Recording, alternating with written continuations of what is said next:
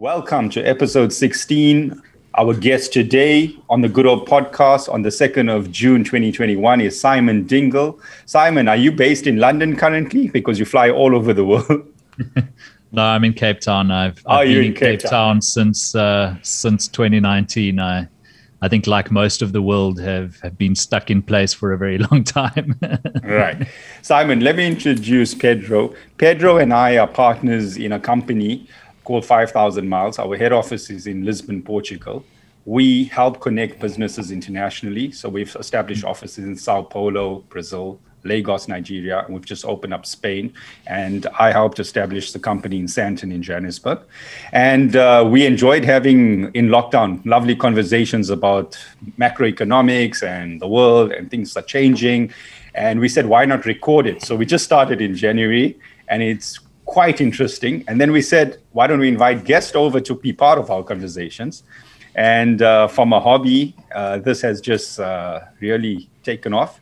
So we're really happy to have you on board. And we wanted to know more about yourself, your background. And let me give a quick introduction. Simon loves running companies, talking on conferences. Simon, if I'm correct, you love video games and podcasts, and you've helped establish companies or be instrumental in companies like Luno, 22/7, Curve, Lettuce.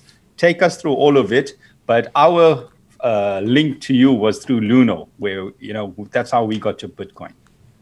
Yes. Okay. Fantastic. So I was on the founding team at Luno back when it was still called BitX. And I actually left the company before it rebranded to Luno. But before then, my background's actually in broadcasting and media.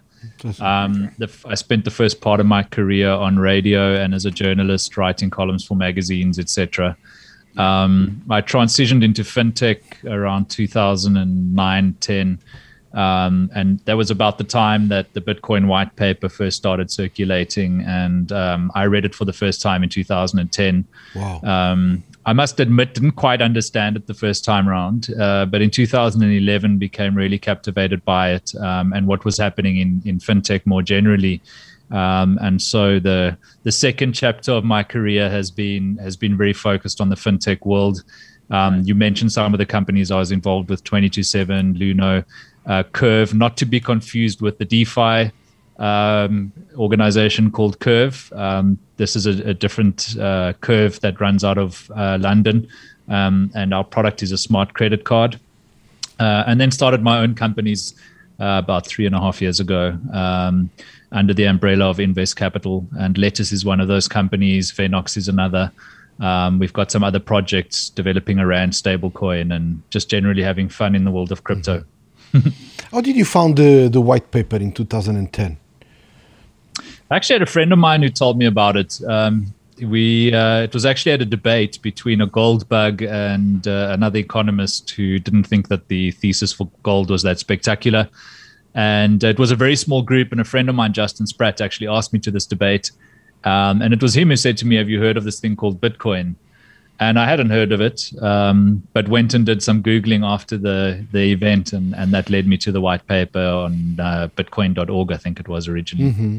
What was the feeling back then about the white paper and Bitcoin? The general reaction to it, because no one knew about it. I guess most contacts. Yeah, it was cypherpunks generally who knew about it. It had a small community of followers by that point. The first transaction, of course, on the Bitcoin mainnet happened in 2009 between Satoshi Nakamoto and Hal Finney. By 2010. You think both of them are the same person or not? Excuse me? Both of them are the same person or not? Alfini and Satoshi? No. I think Hal Finney contributed to a lot of the work that's attributed to the Satoshi Nakamoto project.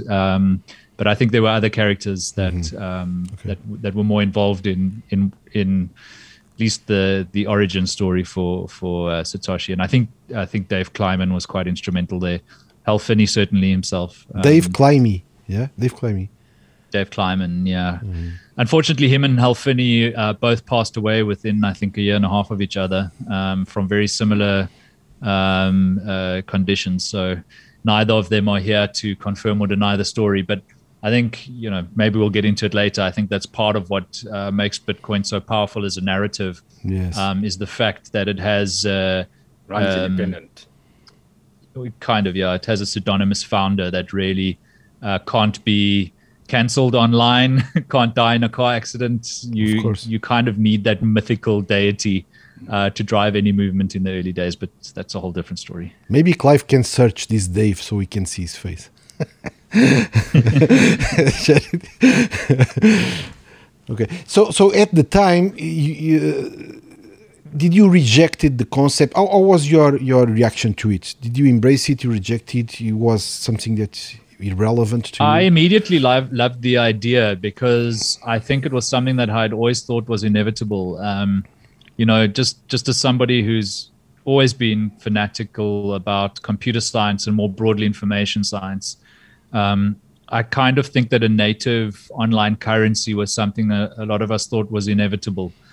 And so the idea just immediately made sense to me. It was, I suppose analogous to when you have your first child. You're like, oh, of course, it's you. I was waiting for you, and now you're here. It was sort of, it was just such an obvious thing that was going to happen on the internet at some point.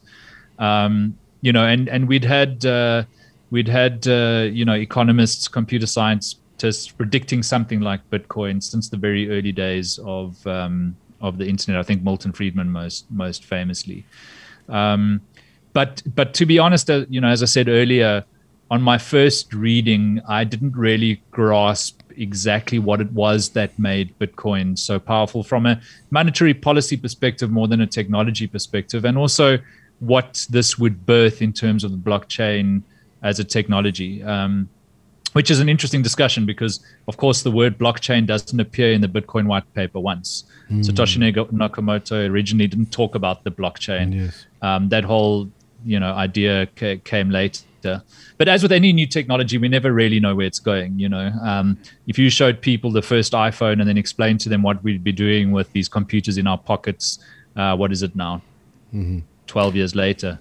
I don't think anybody really saw the full extent of where this was going.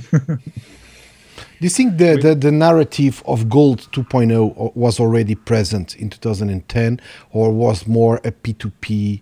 Because the white paper mentions a P2P payment system, more than a store of value Gold 2.0. So Satoshi never really talked about digital gold much. Yeah. He the original white paper, as you correctly said, referred to Bitcoin as peer-to-peer electronic cash. That's really the use case that it was designed for.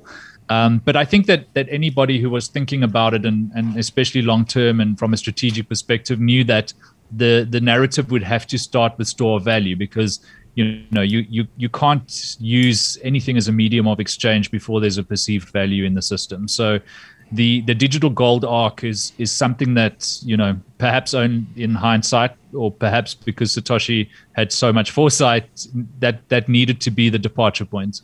Do you think that somehow it looks like it, because the whole idea of the white paper and of Bitcoin was to react to 2008 subprime crisis and let's say fiat issuing boost that followed it. But when I read the white paper, I thought it was so very well made that surprises me that was done. It seems like to have thousands of hours of work to do it. Just because almost every word is precise, doesn't look like it's me that opened the computer, write some ideas, send to you. Somehow, I would imagine, 20 guys reviewing and reviewing again and fine tuning it. I don't know. But Mozart also did, wonderful music alone. So maybe it's possible. Look, nothing is built in isolation, and of course Bitcoin inherited and built on a lot of technology that came before it. So you could argue that the true father of Bitcoin was actually Adam Back, who's a British computer scientist who invented Hashcash. And of course Hashcash, if people haven't heard of it, was a way for computers to attach electronic signatures to email. And the reason that Adam thought that this would be useful to the world is because of the spam problem that was just overloading email servers in the early days of email. And he thought that if there was a cost associated to sending an email, even if it was a small cost, you would drive spam out of the system, because spam, has a very low success rate. You need to send 1 million emails for every one that somebody's stupid enough to interact with. So that's really where that idea came from. But in developing Hashcash and using the SHA-256 algorithm to introduce electronic signatures to ostensibly electronic messages online, Adam inadvertently, invented a currency for the internet. What he really did was he came up with a protocol for computers to prove that they had done something for the first time, which is an interesting idea. And that really was the foundation that Bitcoin was built upon. A lot of the work in implementing SHA-256 and the idea of using private key cryptography to drive, private public key cryptography to come up with a system like Hashcash. Really, that was the groundwork that then paved the way, if you will, for Bitcoin. Interesting. I think I read somewhere that there's been 40 years before Bitcoin that people have been experimenting with alternates.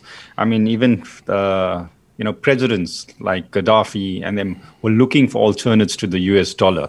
So I know it's not anyway close to Bitcoin, but people have been searching for a long time for alternates to money that's not pegged to gold and, something that has some scarcity. Yes, I mean, money hasn't been pegged for gold since the 70s, really. Yeah. So, money in the Western world has been pegged to bullshit, if you'll pardon my French, for a very long time. Yeah, 100%. It's been pegged to policy, basically, and the whims of bureaucrats. But you're right. Bitcoin or something like it is something that the world has been calling for a long time. And I think what makes it interesting to me is anthropologically, Bitcoin is incredible from a technological perspective, but if you take the technology out of it, really what sets Bitcoin aside from, other money and even other cryptocurrencies is the narrative around it, the monetary policy, what it means to human beings that we can distribute consensus within the network, that there aren't trusted central authorities or third parties that we require for transactions. And one of the things I find fascinating in thinking about that is that takes us back to a very ancient form of doing money and trust. If you go back to early tribal societies, the trust in tribal societies was something that the tribe as a whole did. And monetary systems that emerged in those early days very much relied on the consensus of the group in order for them to function. There weren't central authorities necessarily that were verifying transactions in our early monetary systems, which, by the way, are as old as language, just about. I think a lot of people have this idea of the barter system, and that's what people did before money. The barter system doesn't work because there's a problem with concurrency, right?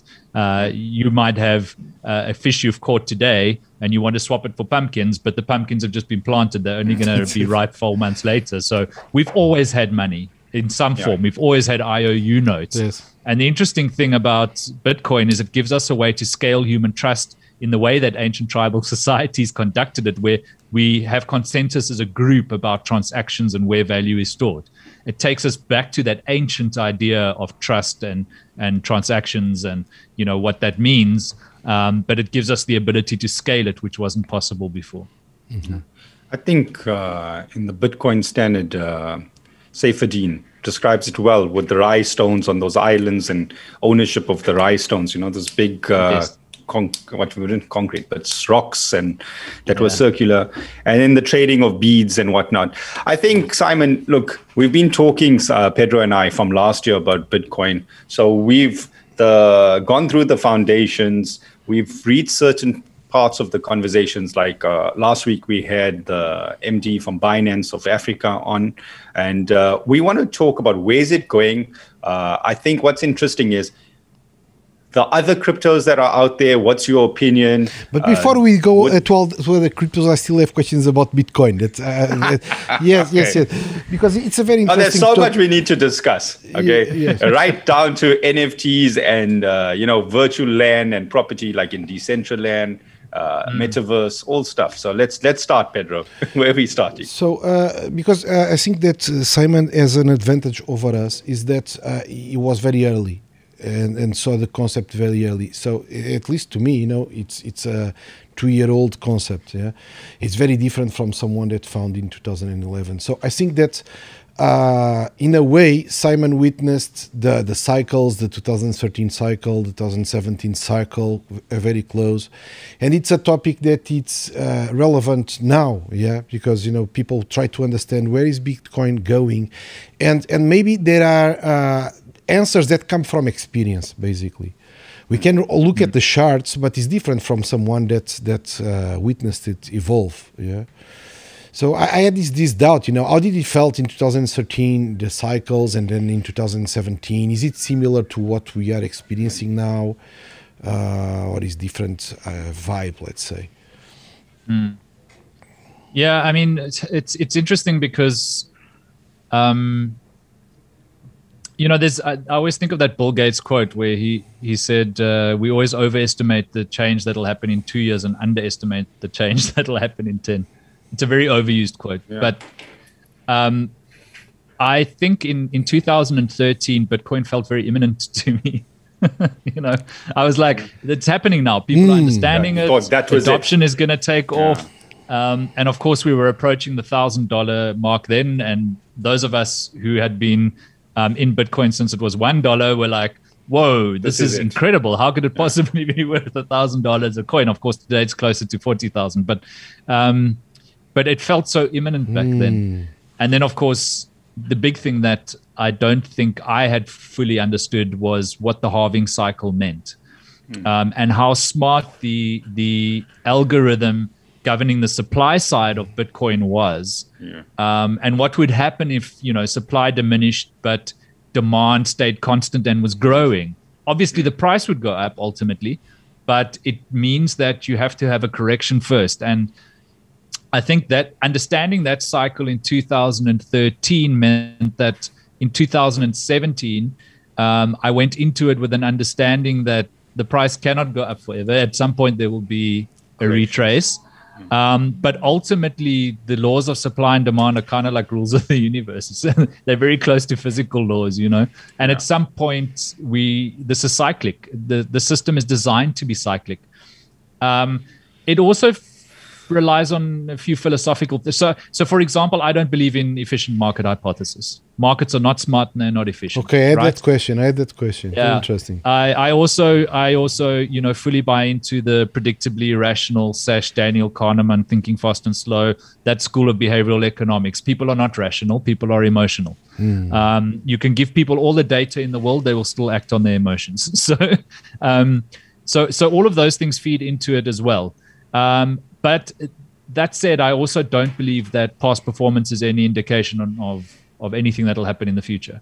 So the cycle in terms of the Bitcoin halving, and that might require some explanation, which we can get into or not, but that cycle predictably played out the way that people thought it would in 2013.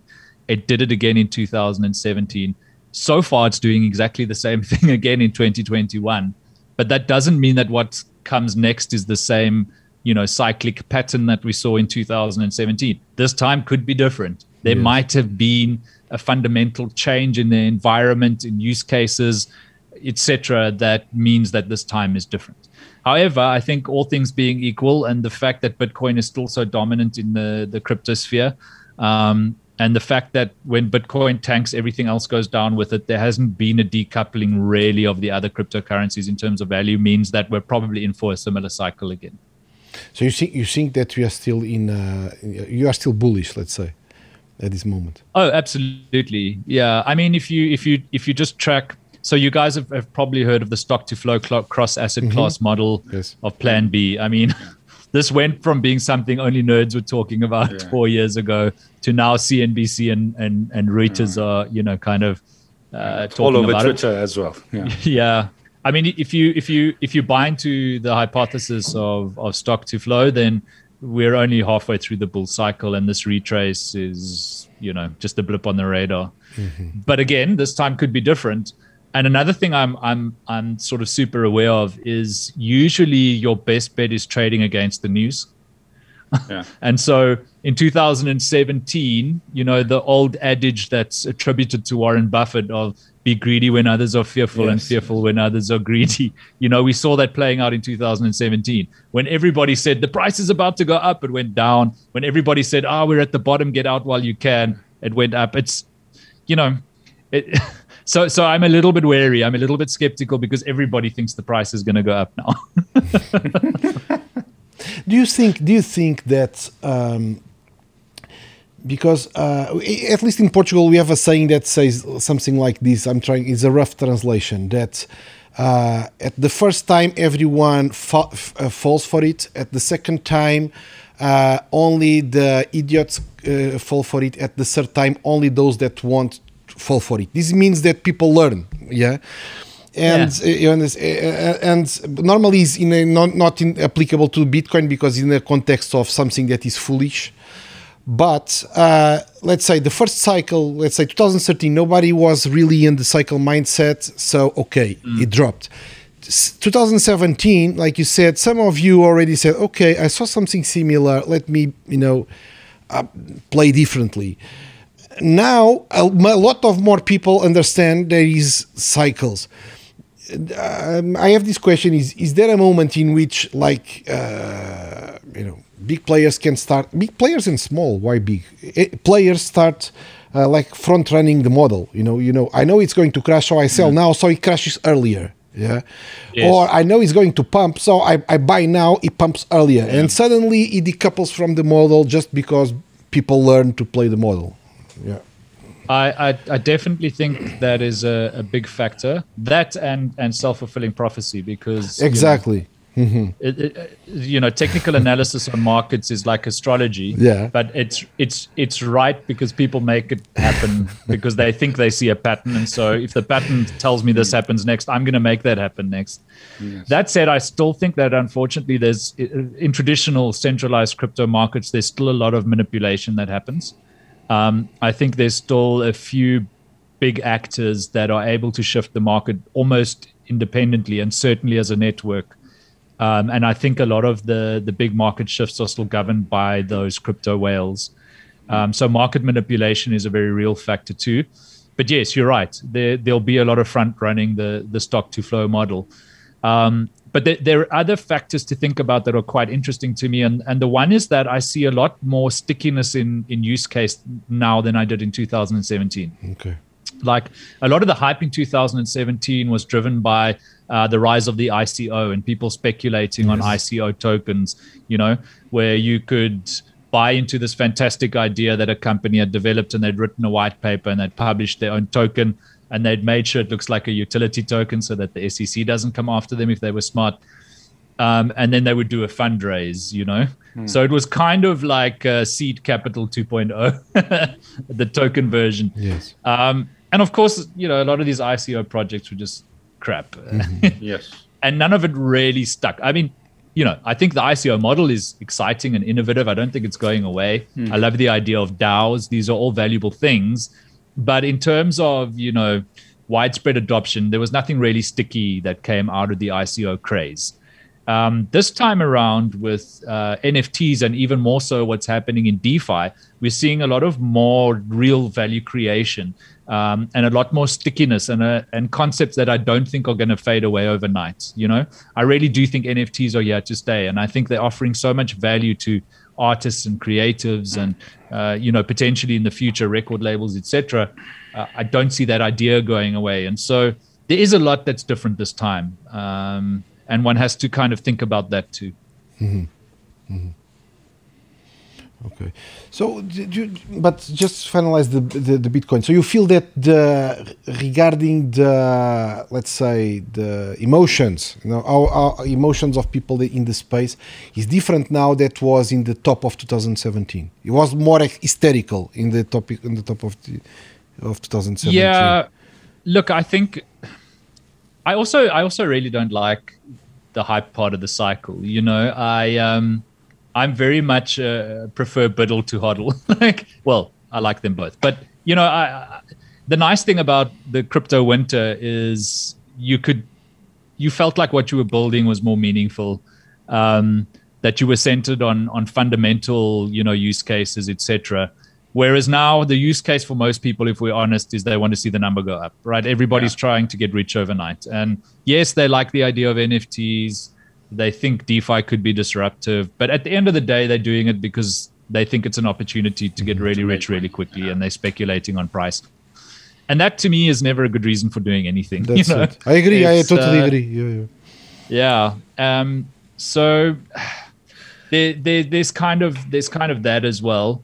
But don't you see it different this time? Okay, so the way I look at it, there's always a group of people that come in that are hearing it for the first time. Okay, so when I got in 2016, 2017, that was the first time I heard about it. And I invested, I would say, without having the full knowledge of the white paper and understanding the Bitcoin standard and stuff like that. So you buy it out of FOMO and your friends tell you about it and you buy it to make money like a share, like a stock. Okay. Yeah. Then when you're out and then you go back and you start understanding it. Okay, so I bought it at a certain point, sold at a certain time, and understood it last year more when COVID hit. So in my opinion, when COVID hit in Jan-Feb last year to the world and money printing got done through the feds and stimulus checks, it had to have an effect on the monetary system. It had to have an effect on the global macroeconomics. That's how I saw it, and I started looking for the solutions, and I turned to gold first, and then I went the next month to Bitcoin. Okay, that was my journey. But then there's always, every year, this group of people that hear it for the first time, and I feel that those are the people that always, the top 20% that bought, didn't understand what they're buying, and they always sell. That's number one. Number two, we're seeing corporates, or what would you say, hedge funds or listed companies coming in this time, which didn't happen previously in the first 10 years. So people like Tesla, PayPal, MicroStrategy. The concern might be that when, two bigger companies or too many whales come in, they'd be able to manipulate the market more. Where it's not really solving, the beauty of this, and being from South Africa, you can relate to this, and being close to Zimbabwe and Venezuela and Lebanon, that Bitcoin really works to solve a problem for these people.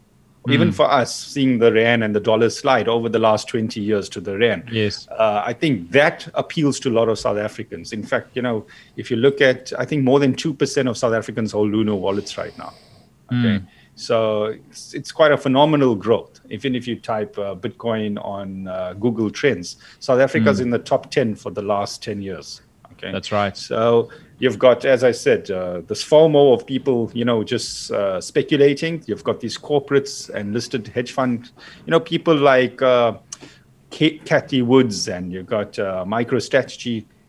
So this might be very different from the other two bull runs. That's definitely one of the trends that sets it apart, is the movement of corporate balance sheets into this new asset class. I do think it's a net positive, and I do think it increases distribution of Bitcoin, for example.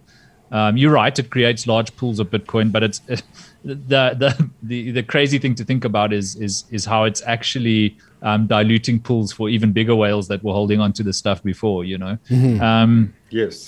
So I think that whole kind of move of corporate money and what will follow is family office money, etc., into this new asset class.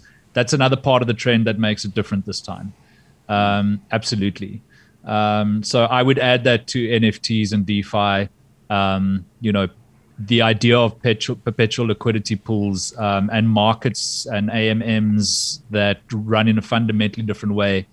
I would certainly add that to the list of things that means that this time is different. But as you were alluding to, close to my heart is financial inclusion, and I think ultimately this all builds the same narrative. I love the idea that you can be a venture capitalist with $50 from your garage in Nigeria if you want to be, and you can invest in a project on the other side of the world that you care about. That's such a big idea. And then you look at the world of remittances. I have developers in my team that are all over the world. A lot of them we pay in USDT. They don't have to worry about volatility because it's stable. It always equals $1. The payments clear in 6 minutes. The fees are a fraction of what I would have to pay the bank. And I've had transactions gone awry where we've literally had funds lost for 2 months in the banking system before they were returned to us at a lower rate because the primary currency had appreciated to a certain extent. It's like when you use the stuff, it's just so obvious. And I do have clients in Zimbabwe who have told me that in this case, they happen to be farmers. They said if without Bitcoin, we wouldn't be living here anymore. It wouldn't be possible. Their lives kind of operate on cryptocurrency now. I think a lot of people in Venezuela will tell you a similar story. We've seen similar things playing out in Cyprus, etc. And I think that's going to pick up steam as well. So the financial inclusion angle is a big thing to me. The hedge against inflation and volatility in fiat currencies is massive. And then just, taking the economic levers away from bureaucrats and politicians. Just on that's sort of the way I look at this narrative. And I was just laughing with my wife. The new in word for the month is narrative. Everyone's just using this word, so I'll use the word too, okay? The narrative here is the people in Zim that are using it and the people in Venezuela, they're using it because it solves a problem. Just stepping back, the most successful or biggest companies in the world right now solved a problem. They might not have had, a good storefront or a good website. If it was Uber or Airbnb, there was a saying I read: solve a problem for 10 people, you'll make $10. Solve a problem for 1 billion people, you make $1 billion, right? So Airbnb, Uber, they solve problems. I'm saying Bitcoin solves a problem for a person in Venezuela, for a person in Zimbabwe. The people that are just buying it on speculation to make bucks, okay, they're not solving a problem. So you got the speculators that are just trying to buy Bitcoin at 500,000 Rand, sell it at 600,000 Rand, make some bucks. But the guy in Zim, relative, man. It depends on what you consider to be a problem, right? Yes. No, I'm saying the problem's getting bigger in the world. Like, let's say now Lebanon, the way the banks had frozen people's accounts. A few years ago, it was in Greece. If you had money in the bank and it was frozen, you were only allowed to take out $100, $200 a day. Yes. Right? People will turn to Bitcoin as a solution. That's the one part which maybe the youngsters playing video games in America are not seeing, Yeah, I mean, I would add that if you can solve a problem for 10 people, there are at least 100 million people exactly like them with the same problem. Yes. I'd also say most problems are solved by accident. And that's the interesting thing about technology 100%. Is it almost never ends up being used for its intended Super purpose. Yes. So stated intent to me is kind of irrelevant. And I think that's why, what we're alluding to as well is the rise of the central bank digital currency, which is another part of the story now. And take us down the road. We'll listen to you.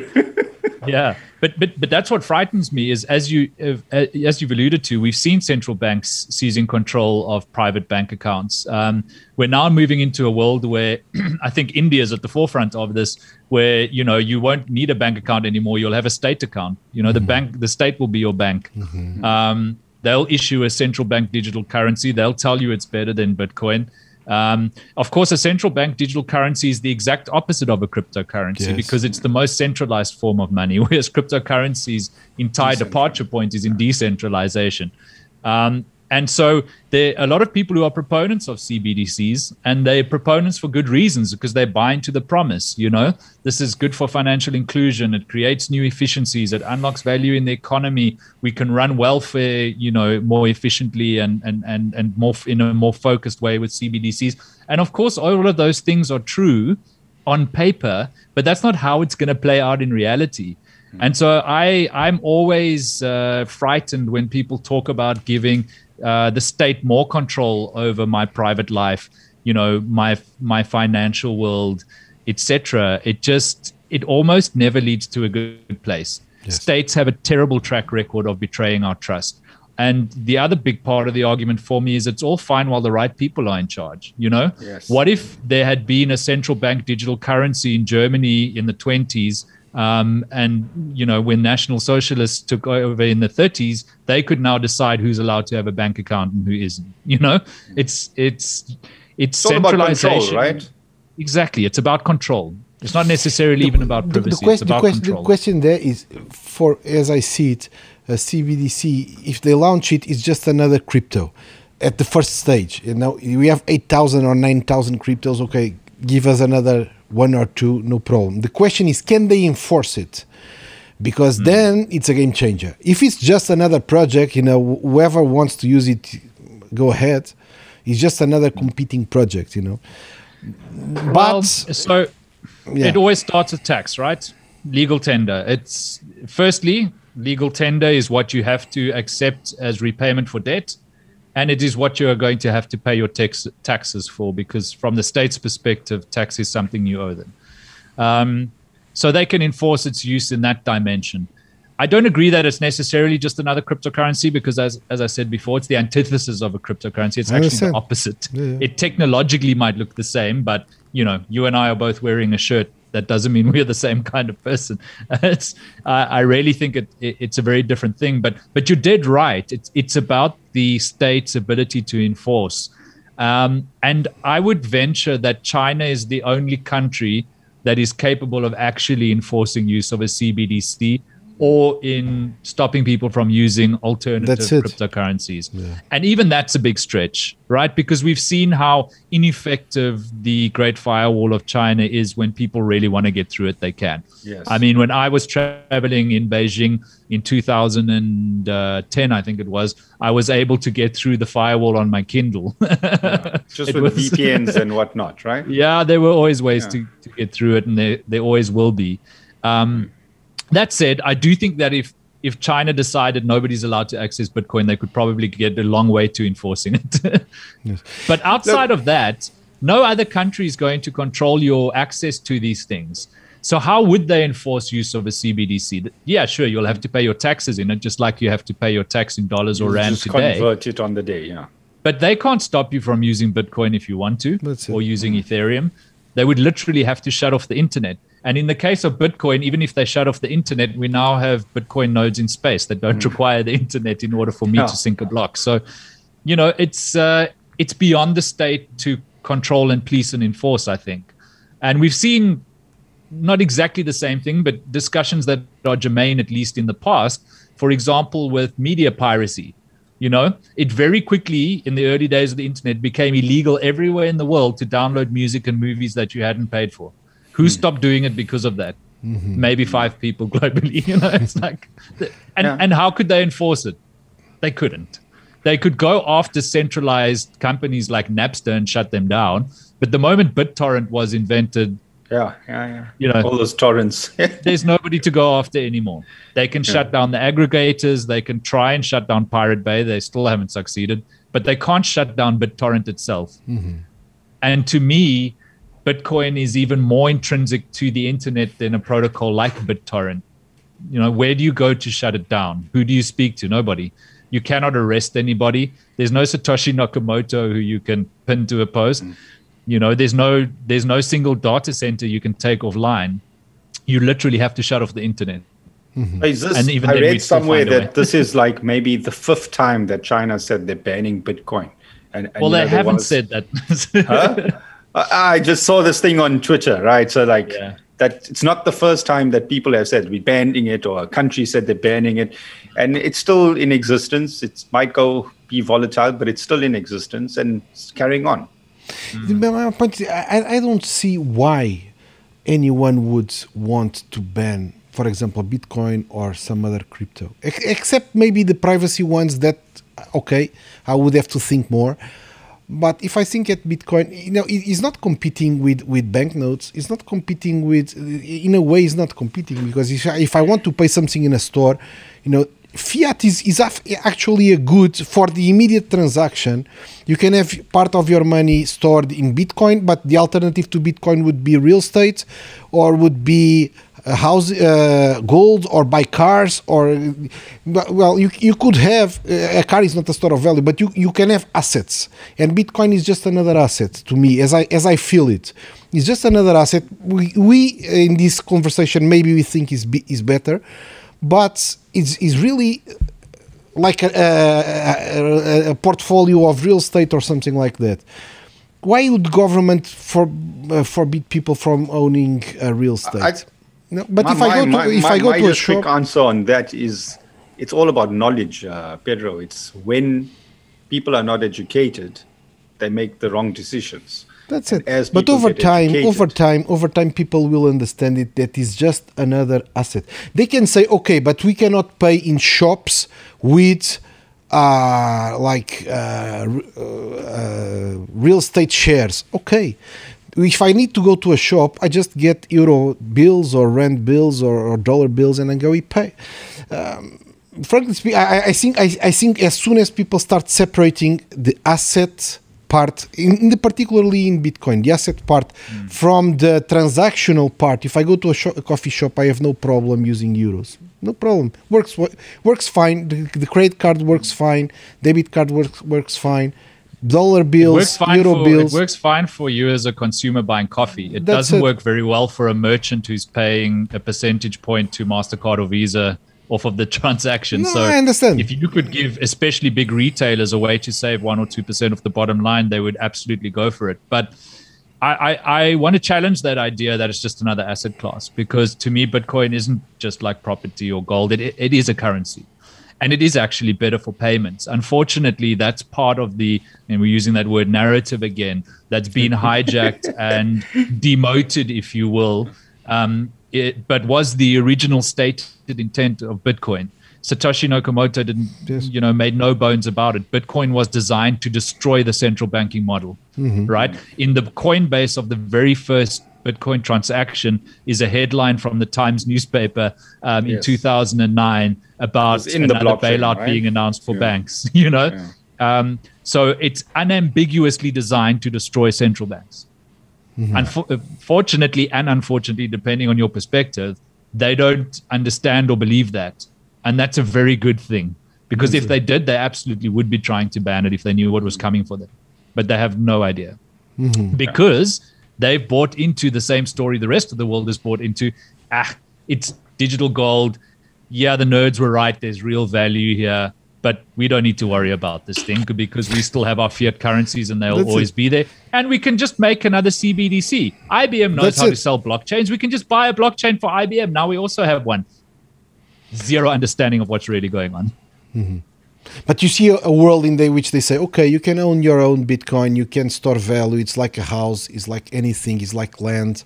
You keep it. It's like gold. But if you go to a shop, swap it to CBDC and use this, because you are tracking the CBDC and we want to see transactions. Store of value you don't care about, but use CBDC or use banknotes or swipe your card when it's a transaction. I see this outcome as a possibility. I feel it. You're absolutely right, Pedro. It is a possibility. I think it's almost an inevitability in the medium term. Yes. But in the long term, I think the CBDCs lose for the same reason that fiat currencies always die. If you look throughout history, there hasn't been a fiat currency who's managed to be a reserve currency for anything longer than I think the record is about 170 years. Like, fiat currencies rise and fall because they're governed by bureaucrats who are prone to bad decision making, and because economics is not a science. I always laugh when people say they see economics as a science. It's like, not really. We don't understand this thing. Why don't we have inflation, scientists? If inflation is inevitable when you have issuance past a certain degree, why don't we have it now? And the answer, from what I can tell from the top economists in the world, is, because we decided we're not going to. Okay. Yeah. Well, that's cool. And I understand it, but it's not scientific. Clive, can you play the video? I just sent Clive a video that is was tweeted today. That is in the 2008 crisis. The Fed arguing that they should have $1 trillion of monetary mass. Now it's 6 trillion, but they are arguing that 1 trillion is maybe enough to face the crisis. Can you play it, Clive, please? There's no audio. You are okay. They should shrink or might shrink, or is that something that you don't even want to address? No, I think we would like to bring the balance sheet back to something consistent with where it was before the crisis. which means enough to accommodate Americans' demand for currency, plus a modest amount of reserves in the banking system, and that would suggest something under $1 trillion. Under $1 trillion. Or less, yes. Okay. Under $1 trillion or less, and was considered huge. In 2008, they are saying to face the crisis, we need to move this up to $1 trillion or less. Yes. Now it's 6. Yeah. It's correct my math, but that means that about 30% of the dollars now in circulation were issued in the last year. Yeah, that's it. Yeah, more than 25%. You're right. Yeah. So if it's 30, 20, even in 25% of all dollars in circulation in history, right? Just coming back to that other point when Pedro was mentioning buying his coffee in euros and whatnot. You know, being from South Africa, I come back from the import industry, right? And we traders.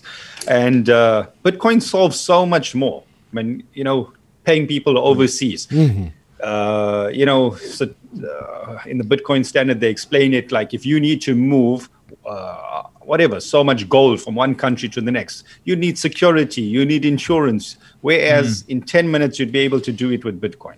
Okay, that's true. So there's so much more that it ticks the box. The evolution of money, right? That Bitcoin has gone through. So it's a collectible.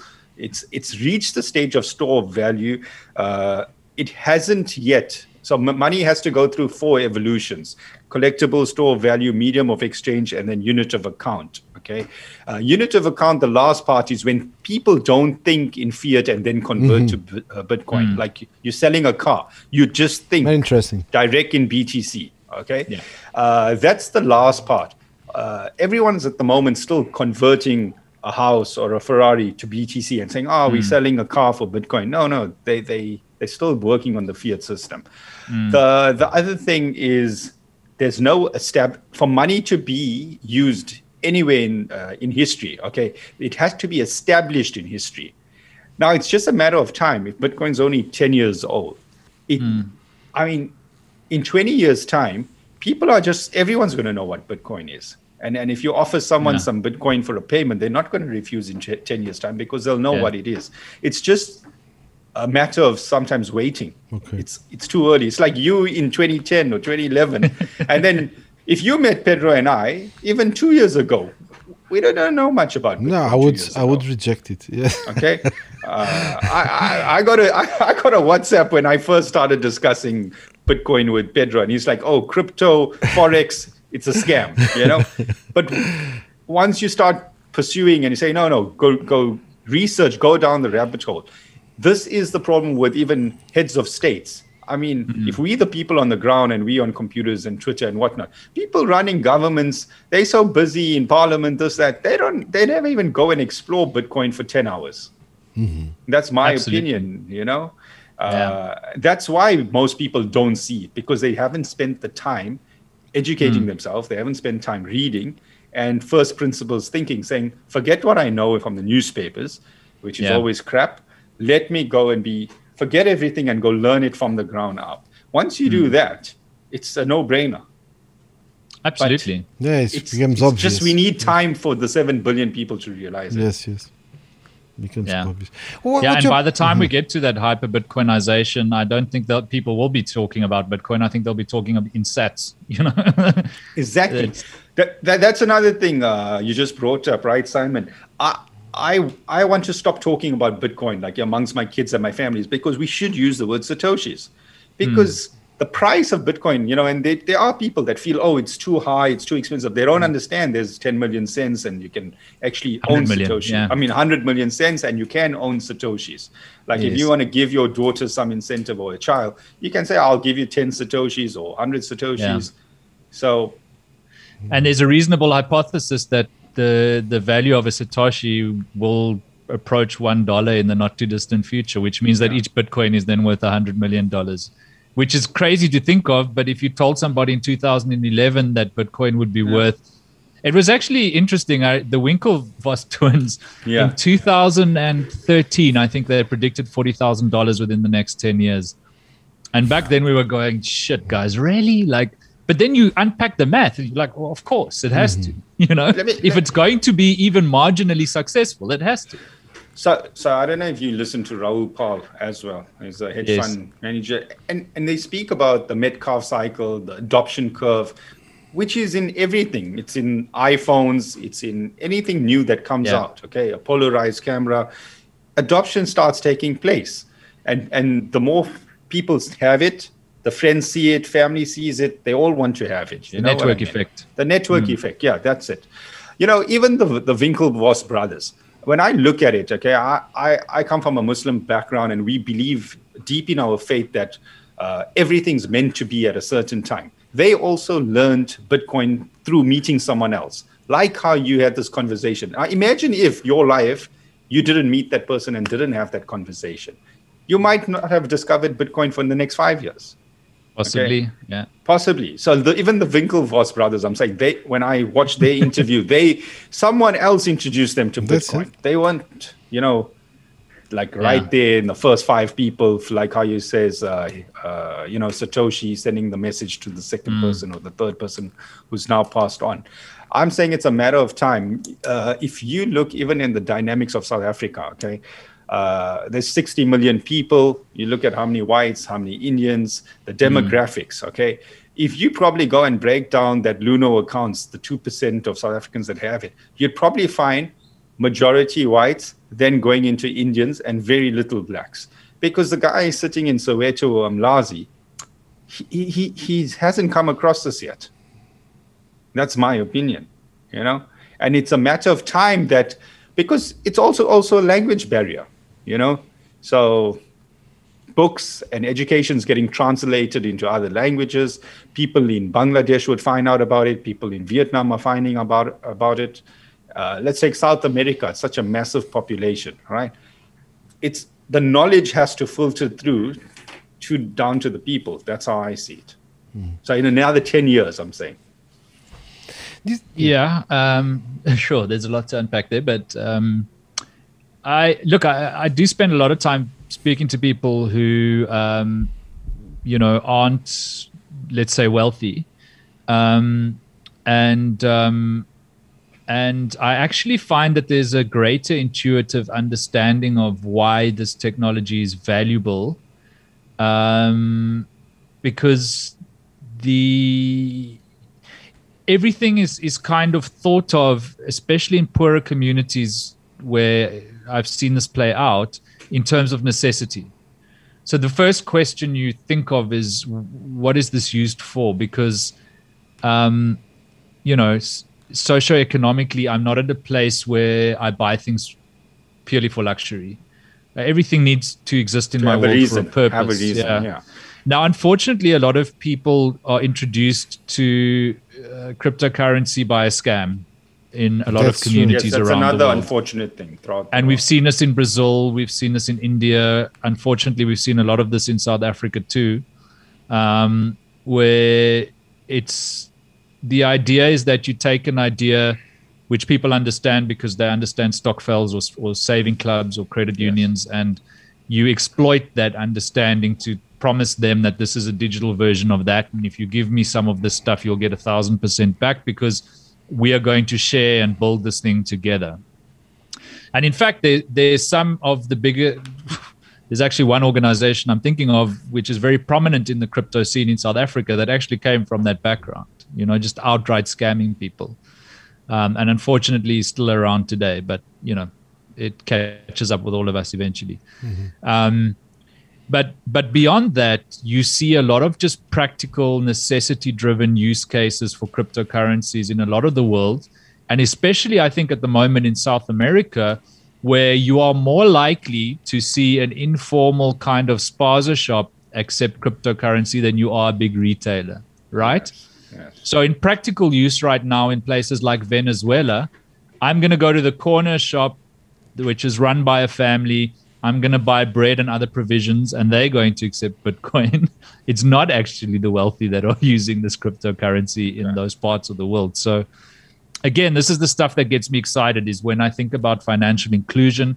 And when I think about the many people, and this is something that's quite prevalent in South Africa where I live, there are millions of people they refer to them as unbanked in the banking world, yes. Which basically means these are the people we don't want as customers because we can't make money from them.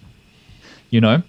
And so if you are unbanked because you live in rural Transkei, it doesn't mean you're impoverished. People misunderstand what poverty is. 100%, yes. If you live in rural Transkei, you have a better life than 99% of the people on the planet. That's the true. weather's better, the air's cleaner, You probably got a the environment is more beautiful. You are respected. You are respected by those around you. You're respected. You have a lot of people who you love in close proximity. That's it. You know? So I hate this idea that people like that are poor. And you don't understand what poor means if you think that that's poor. There are people sitting in mansions in Beverly Hills who are truly miserable. Right? Yeah. So what was my point? So interesting. But we were talking about the economic are excluded. Yeah, these people are excluded from the online economy. They're excluded from the world of finances, if you will, because the traditional banking system doesn't want them as customers. Whereas Bitcoin has no awareness of your socioeconomic standing, the color of your skin, where you're from. Bitcoin doesn't care how much money you have, right? If you want a Bitcoin wallet, you install it on your phone and you have one. You don't even need a phone. You can have a paper wallet too, or you can memorize some words and now it lives in your head, right? So if you want it, you can have it. And that's why we refer to the Bitcoin network as permissionless. I do not need permission to engage with it. There's no gatekeeper who says you're allowed in and you aren't. You can have a bank account, but you can't. If you want it, you can have it. That's fantastic. And that is a departure point. And you think about that in terms of financial inclusion, means I can live in rural Transkei. I can have the best lifestyle in the world.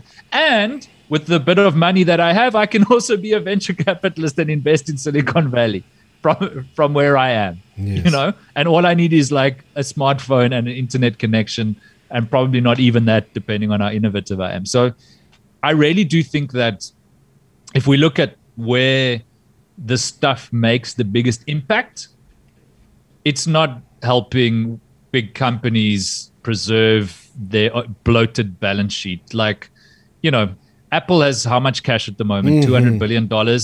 I don't care if they set it on fire or put it in Bitcoin. Like, they've got too much. It's ridiculous. And they run out of a post box in Ireland. Yes. You know? Yeah, you're right. No, I totally feel what you say. It's like, yes.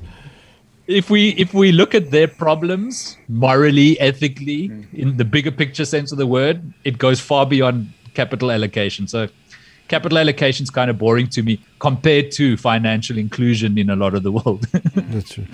Simon, you mentioned earlier in our conversation the word clients.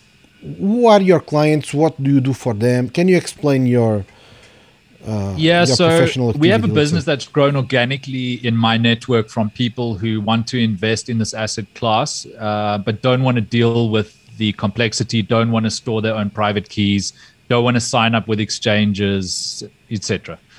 And so we have a managed portfolio product for those clients where they trust us with their digital asset portfolios, and we manage it for them.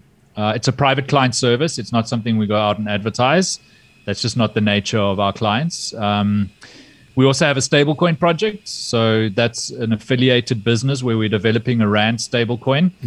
The reason we're doing this is because we can't believe it doesn't exist already. Yes, there are other Rand stablecoin projects. None of them are trusted. None of them are audited. You know, there's no attestation. They just issue tokens and say they're worth $1, but they can't explain why it's worth $1. So there's no trusted Rand stablecoin. So we've designed a, we think, very thoughtful way to address this. A fully attested stablecoin with fully audited reserves that people can trust. So, you know, it's kind of been a side project that we've built because we want it. But it's starting to pick up now in attention. We haven't launched it yet. There are tokens in circulation, a very small amount, because we won't issue one token unless there's R1 in the bank for it at least. We're actually aiming for like 1.1 as a better ratio. So we actually want to have bigger reserves than tokens in circulation. So that's a project I've been enjoying playing around with. And then we have bits and pieces of other businesses that we've invested in, partnered with. We've got 1 or 2 JVs. It's you know, that's kind of the nature of business. It takes on a life of its own. And someone that is listening and then says, okay, this is interesting. I don't want to deal with exchanges or private keys or security issues. How do they contact you or your project to ask you to manage their money? Oh, thank you.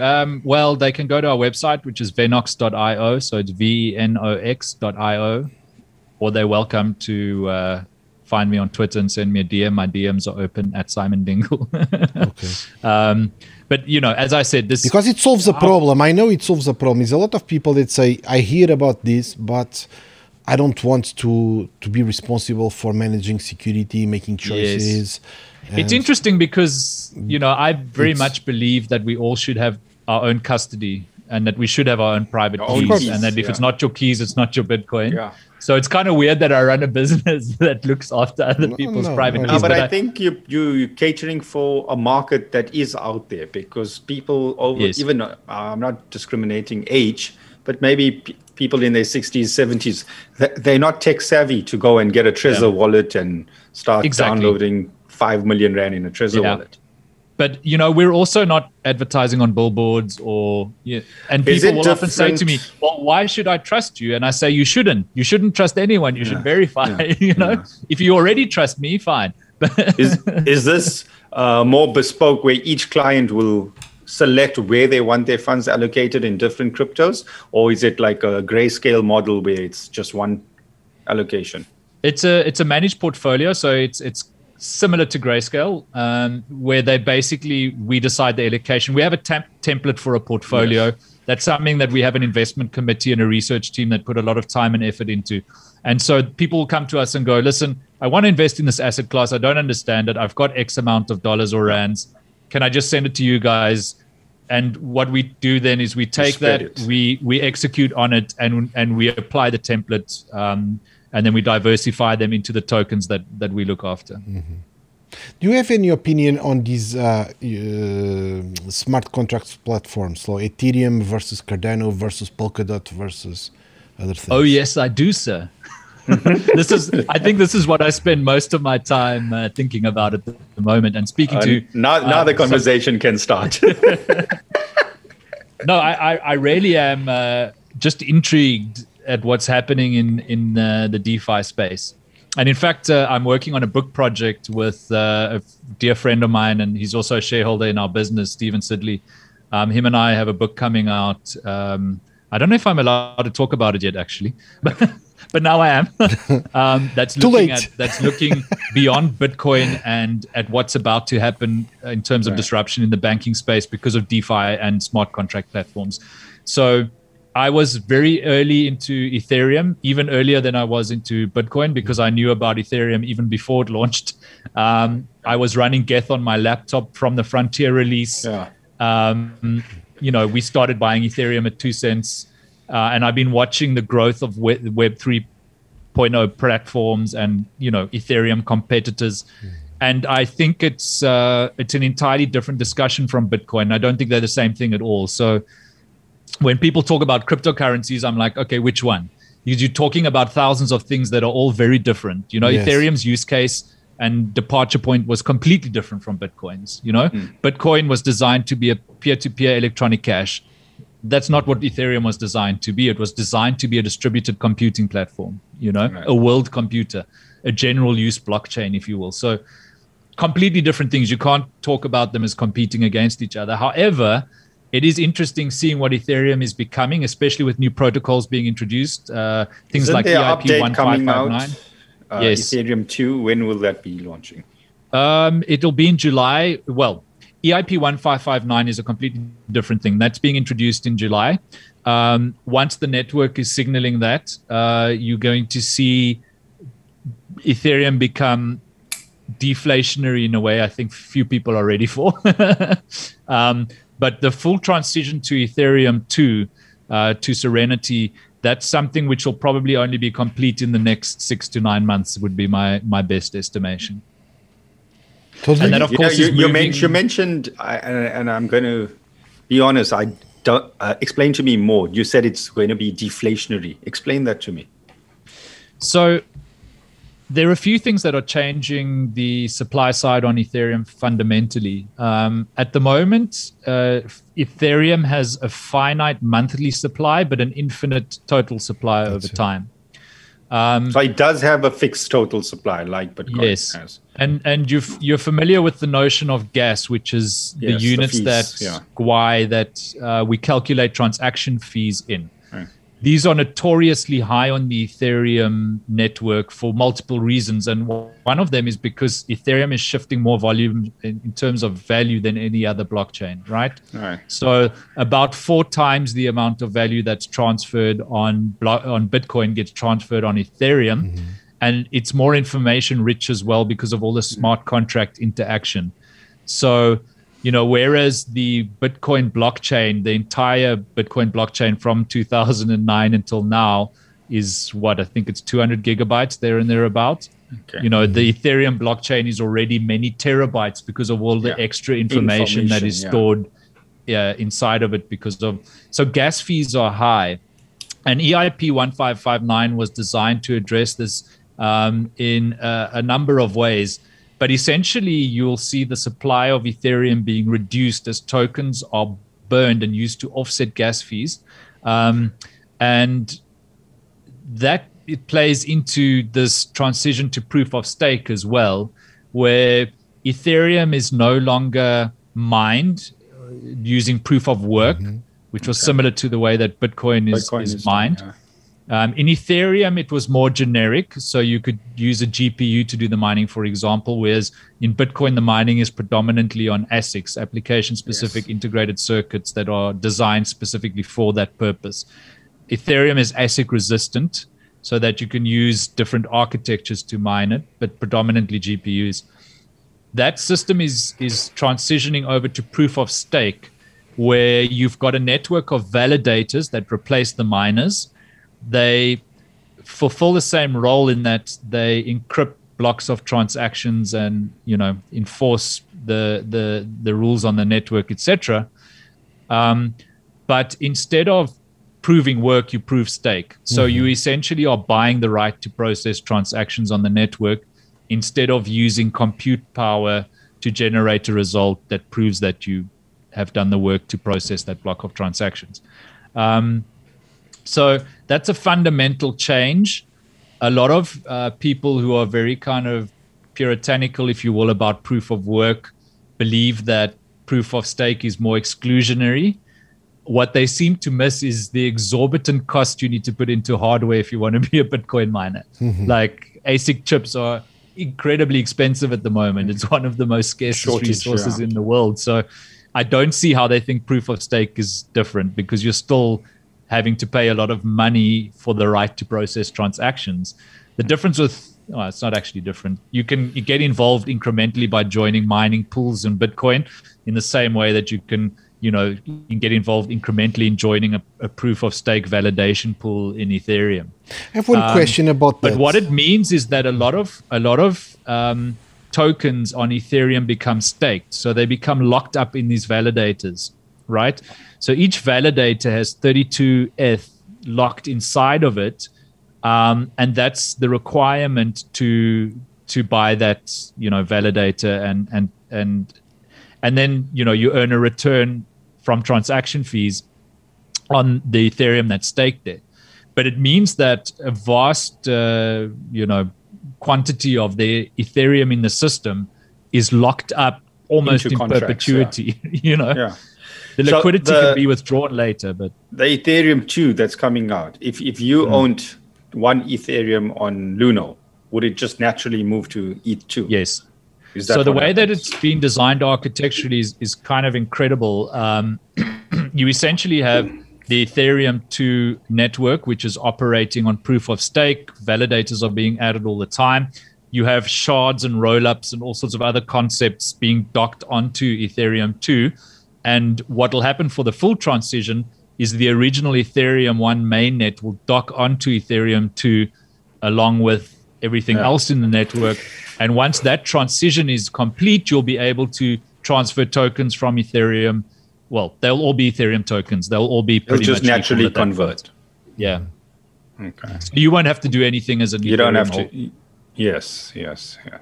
And that brings me back to the question, in your fund or your allocation, like a lot of people put it out there, half their portfolios in Bitcoin, 20% in Ethereum.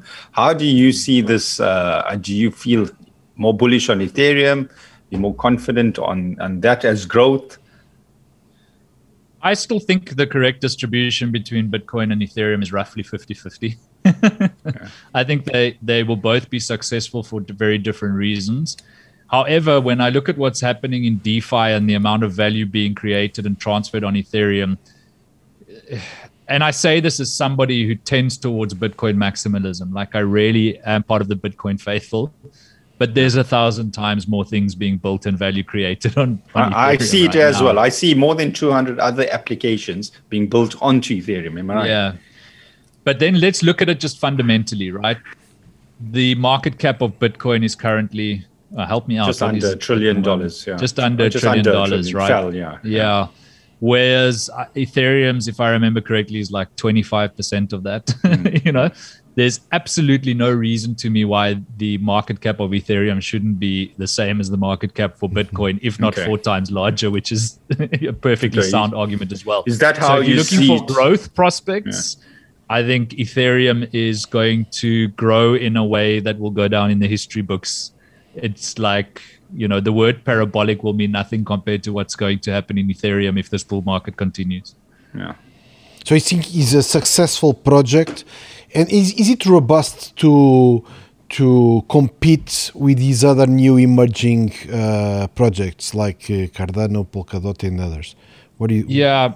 So it's interesting to think about because, of course, the scaling issues that plague Ethereum and how long it has taken to solve them have created an opportunity for Solana, Cardano, BSC, competing chains. I don't think that ultimately they'll succeed. I think that Ethereum 2 will change the game fundamentally. Yeah. I also think that there's some physical laws at play here that people don't appreciate. The reason transactions are so fast and free on and cheap on these other networks is because nothing's happening on them. Okay. There's no traffic. It's very easy to create fast and cheap transactions in a network where there's only 2 people using it. So, I'm not saying that these blockchains aren't more efficient. They absolutely are more efficient. They might be 50 times or 100 times more efficient. But I think Ethereum 2 will, A, be at least as efficient as its primary competitors, and B, bring a development community with it that these other guys just don't have. I mean, let's be honest, nobody's building anything on Cardano. There are a lot of projects on Solana, but my primary concern with Solana is how centralized it is. It's hyper centralized. So, as somebody who believes in what we're trying to achieve in the broader sense here, in the big picture, I'm not interested in building on Solana. It's too centralized. Same for BSC. So the other chains that I find more interesting than Solana or Cardano, not from a technological perspective again, but from a practical application perspective, are Tezos, for example, because I think it's interesting how financial institutions are naturally flocking towards Tezos. I also love the baking model. It was the first big proof of stake blockchain that really established that this was, a viable solution. So I think that Tezos is interesting from a purely computer science perspective, if nothing else. But it is quite telling that, we're seeing Societe Generale and other big financial institutions really starting to build on Tezos. So Tezos interests me.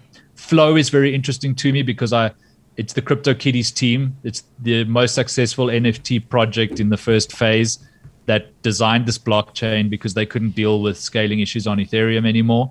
What's really interesting about Flow is how they've signed big sports franchises, the NBA, NFL, MotoGP. Soon they're going to launch UFC NFTs built on the Flow blockchain. So technologically, Flow is interesting, but technologically, they're all interesting. Flow is slightly more centralized than Ethereum, but probably less so, I'd argue, than Solana and Cardano. And then it's just more real-world adoption. If the NBA is selling their NFT on this blockchain, it's probably not going away anytime soon. And there are others, but I also don't see this as a zero-sum game. Of course. I believe that there's space for probably not thousands, but for a handful of these chains to survive and compete. And I think they'll be interoperable in time. Polkadot's another interesting one to me that I think has solved a lot of interesting problems, especially around governance. So, we could spend all day talking about individual projects, but I certainly haven't seen anything I would call an Ethereum killer yet. Okay. These upgrades to the Ethereum network, are they approved or accepted by the miners community? What I'm asking is, coming July, they will implement it, or is it like a big fight with possibilities of forks or not? I don't think that there'll be any significant forking. EIP 1559 is considered controversial by some, but really the worst criticism of it is that it doesn't fully achieve its stated goals. I think that I don't think there'll be any severe resistance to it, to be honest. As for the shift to Ethereum 2, I don't think it matters where you fall in terms of your philosophy on protocols, etc. The entire community wants Ethereum 2 to succeed because gas fees are just untenable at the moment. So I think everybody is 100% behind the move to proof of stake. And if they aren't, then they aren't on Ethereum. They're probably Bitcoin maximalists. Just coming back to Bitcoin and Ethereum price movement. Is there any specific? Are they attached by any chance? Like when Bitcoin comes down, Ethereum comes down, and Bitcoin moves up, or do you feel now Ethereum 2 would run its own course? I think it will in time, but they definitely are not decoupled at the moment. Bitcoin sneezes and the entire crypto market catches a cold. It's just the way it is. That's what we've noticed, yeah. Yeah, and it's also it's kind of obvious too. If you've got value in Bitcoin, when times are good, you start diversifying, and that's exactly. Instead of taking profit, you go and take risk into some coins that look interesting 100%. That might be competitors, unless you're a maximalist, of course, in which case you're probably buying more. a quick question on your opinion on Ripple and other stuff like that. Ripple. Yeah, Ripple's never been particularly interesting for me. It was for a few minutes in the beginning. That's it. I met and enjoyed the company of some of the Ripple founders. I was one of the first 1,000 people on the network, so I was part of the original Ripple airdrop. I got a few thousand Ripple just for being there. I sold it pretty quickly, though, after Jad left to start Stellar. Litecoin? Litecoin is interesting. I've heard somebody compare it. It's like silver to Bitcoin's gold, which is a fun comparison. To me, Litecoin is an invaluable test net for Bitcoin. We get to test new ideas on Litecoin before we introduce them to Bitcoin. So just because of the speed? Is it just Bitcoin faster? It's because the code is very similar, so it's good to test. And if it fails on a lesser value network, let's say. Yeah. Exactly. So Litecoin, it serves a purpose, I think, and Charlie Lee has always been a very valuable member of the community. He's an interesting guy. Do I ultimately think that we need Litecoin? No, but it's a cool project. Whereas XRP is an interesting pool, and we don't need it. Okay, yeah, good to know. Can we now move on to another topic called the metaverse and this whole Decentraland and virtual space and gaming? I don't know much about gaming. I know Pedro's son knows a lot about gaming. So can you take us there? And I like to play Battlefield. No, don't exclude me totally. What is the most common game out there? Is it Fortnite? It depends on if you look at number of players. I remember it was actually amazing seeing Valheim come from nowhere and like top of the Steam charts for a while. I think in terms of Twitch streams at the moment, at the time of recording, there's an overwhelming amount of streams for World of Warcraft, Burning Crusade Classic. It's kind of interesting seeing the just basically re-release of a game that was made 14 years ago get so much attention. What's your favorite game? Mine? My guilty pleasure, which I never talk about, is rated Battlegrounds in World of Warcraft retail. a hyper competitive rated battleground player. Right, battleground. Okay, and does that have its own tokens or crypto or anything on there, or skins? There's World of Warcraft Gold, which is a fascinating economy in and of itself.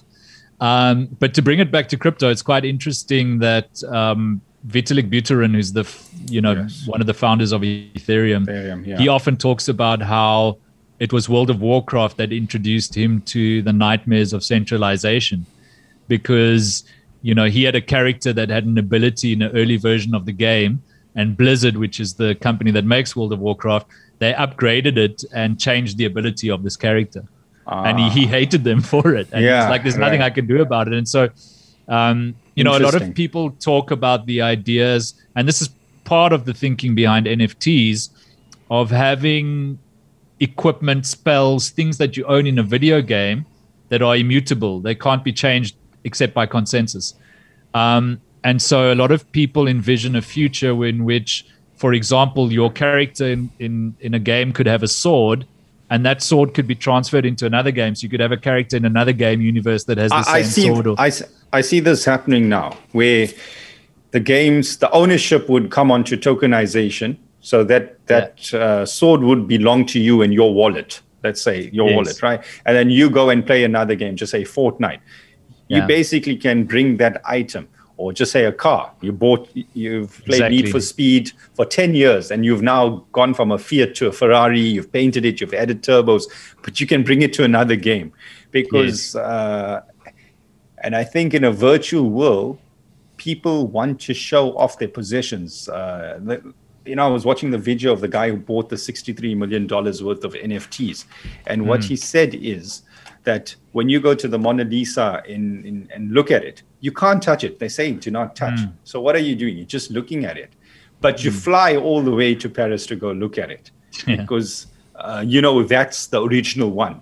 So he feels owning the original pixels of the art. And he's actually trying to create a virtual museum now where people can virtually go in and look at each art piece and whatnot.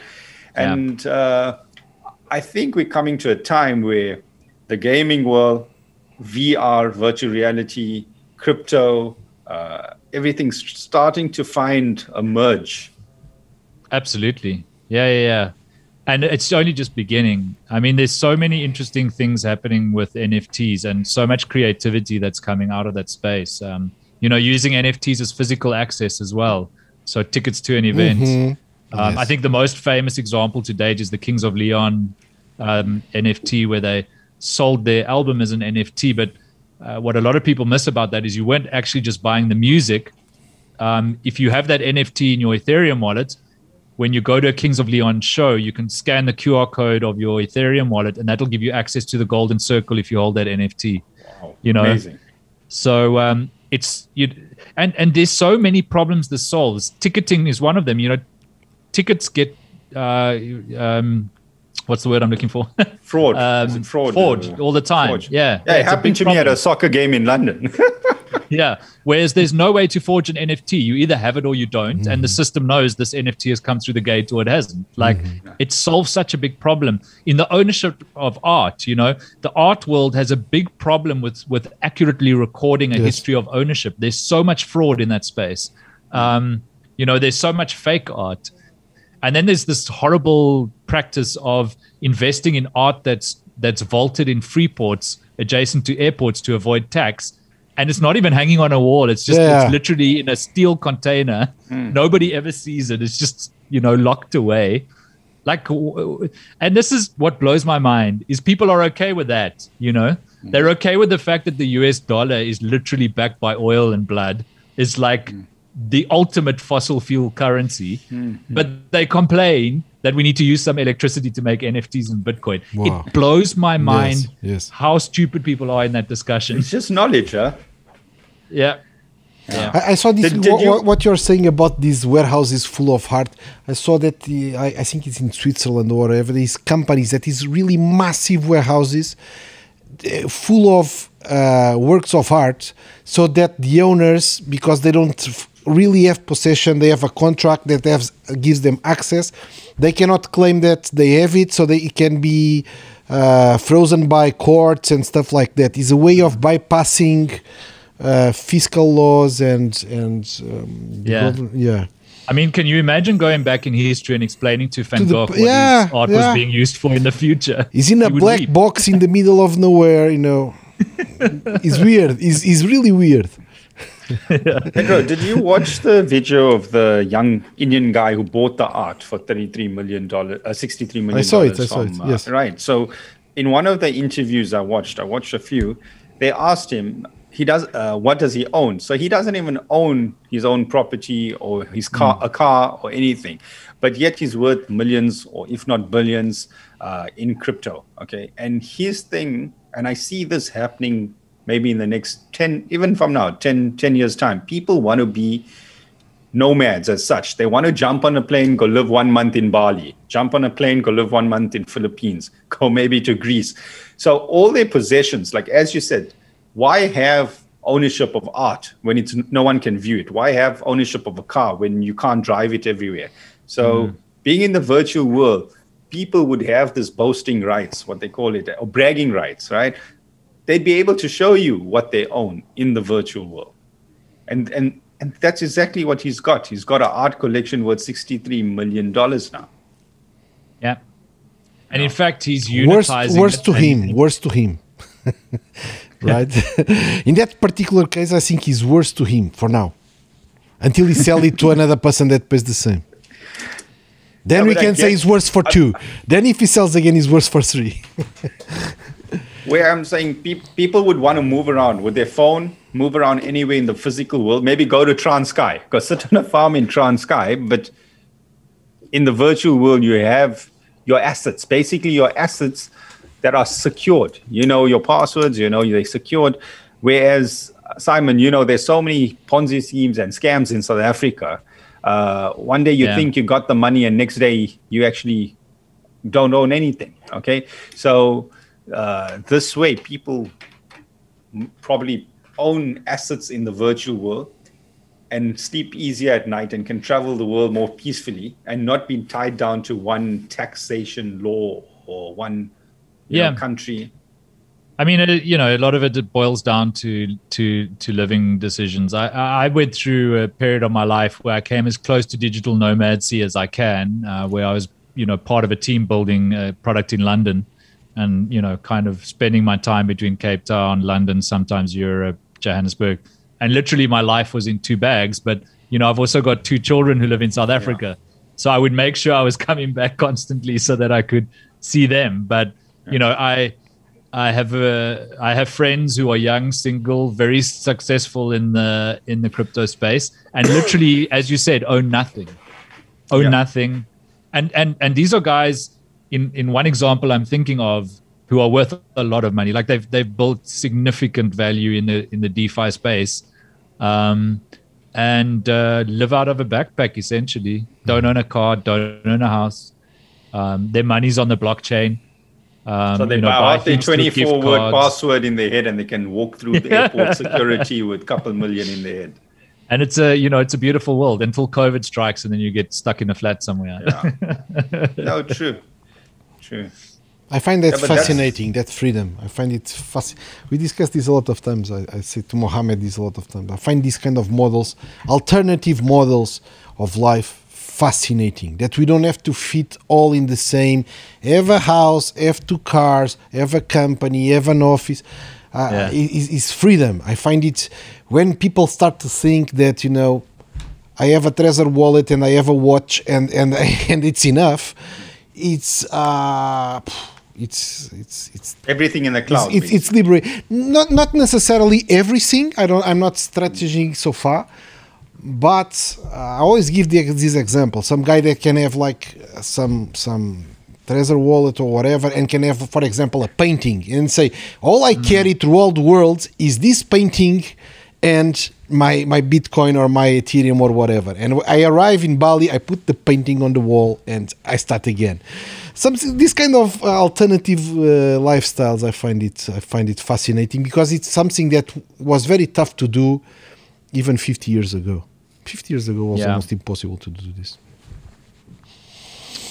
Very Fantastic. true. And I think that really is that's what I love about this space. There's so much opportunity. There's so much hope. There's so much scope for us reimagining everything from the way we live to how we interact, to how we build fairer systems, to how we include more of humanity in the various things that we're doing. It's just, the Bitcoin maximalists have a bad name for toxicity online and etc. But one of the things I like is Michael Saylor, who obviously now is famous for being CEO of MicroStrategy and buying billions of dollars worth of Bitcoin, is he bought the domain hope.com. And, he's using that to spread this idea that Bitcoin is hope. And I really think that's a beautiful way of looking at it. It's if you want to live out of a backpack, fine. Or if you want to move your family into a rural area and run your life from there, cool.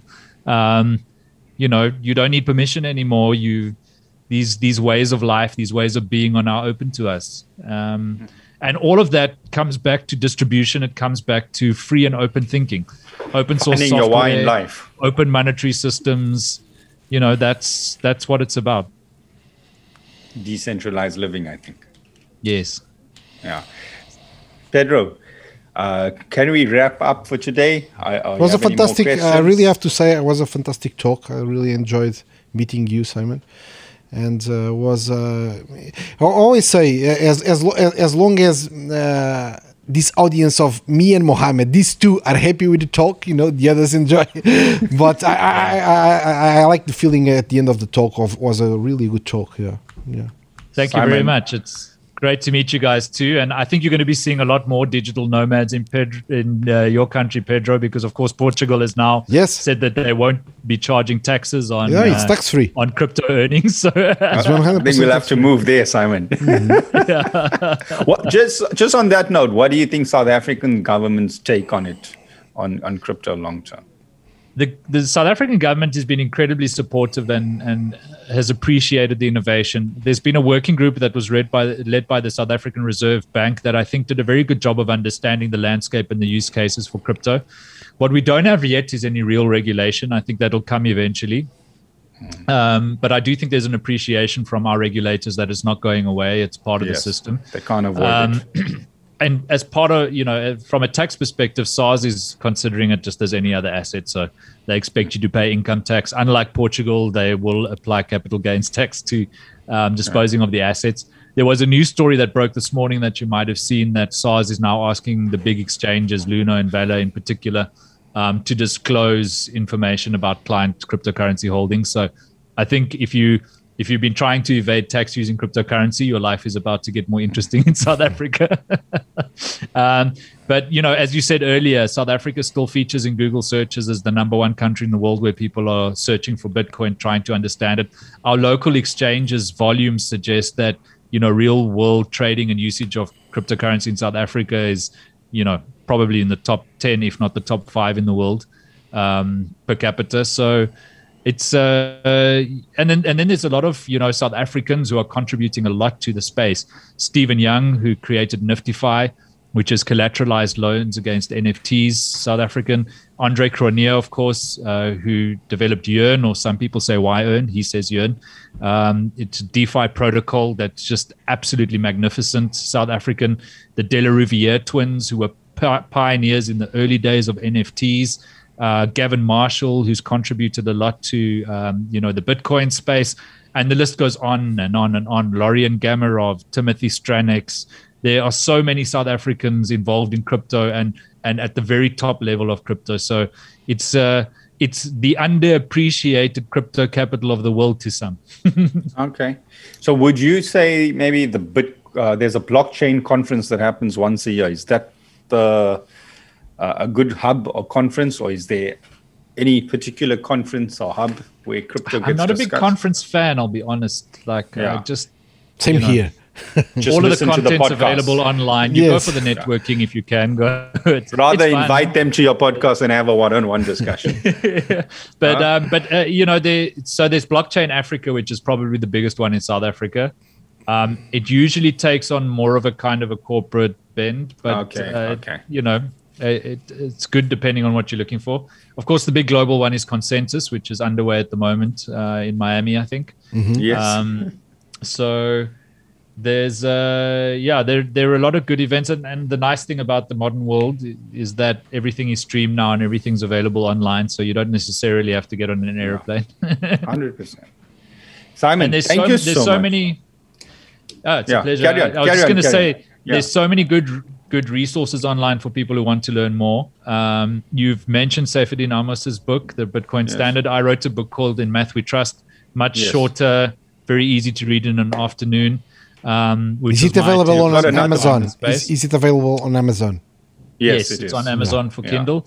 And then I check out hope.com. There are links to a lot of great resources, including resources from Jamison Lopp, who's an engineer and computer scientist who's been working in the space for ages. He's just got a great collection of resources on his website. So lots of great places to go and learn.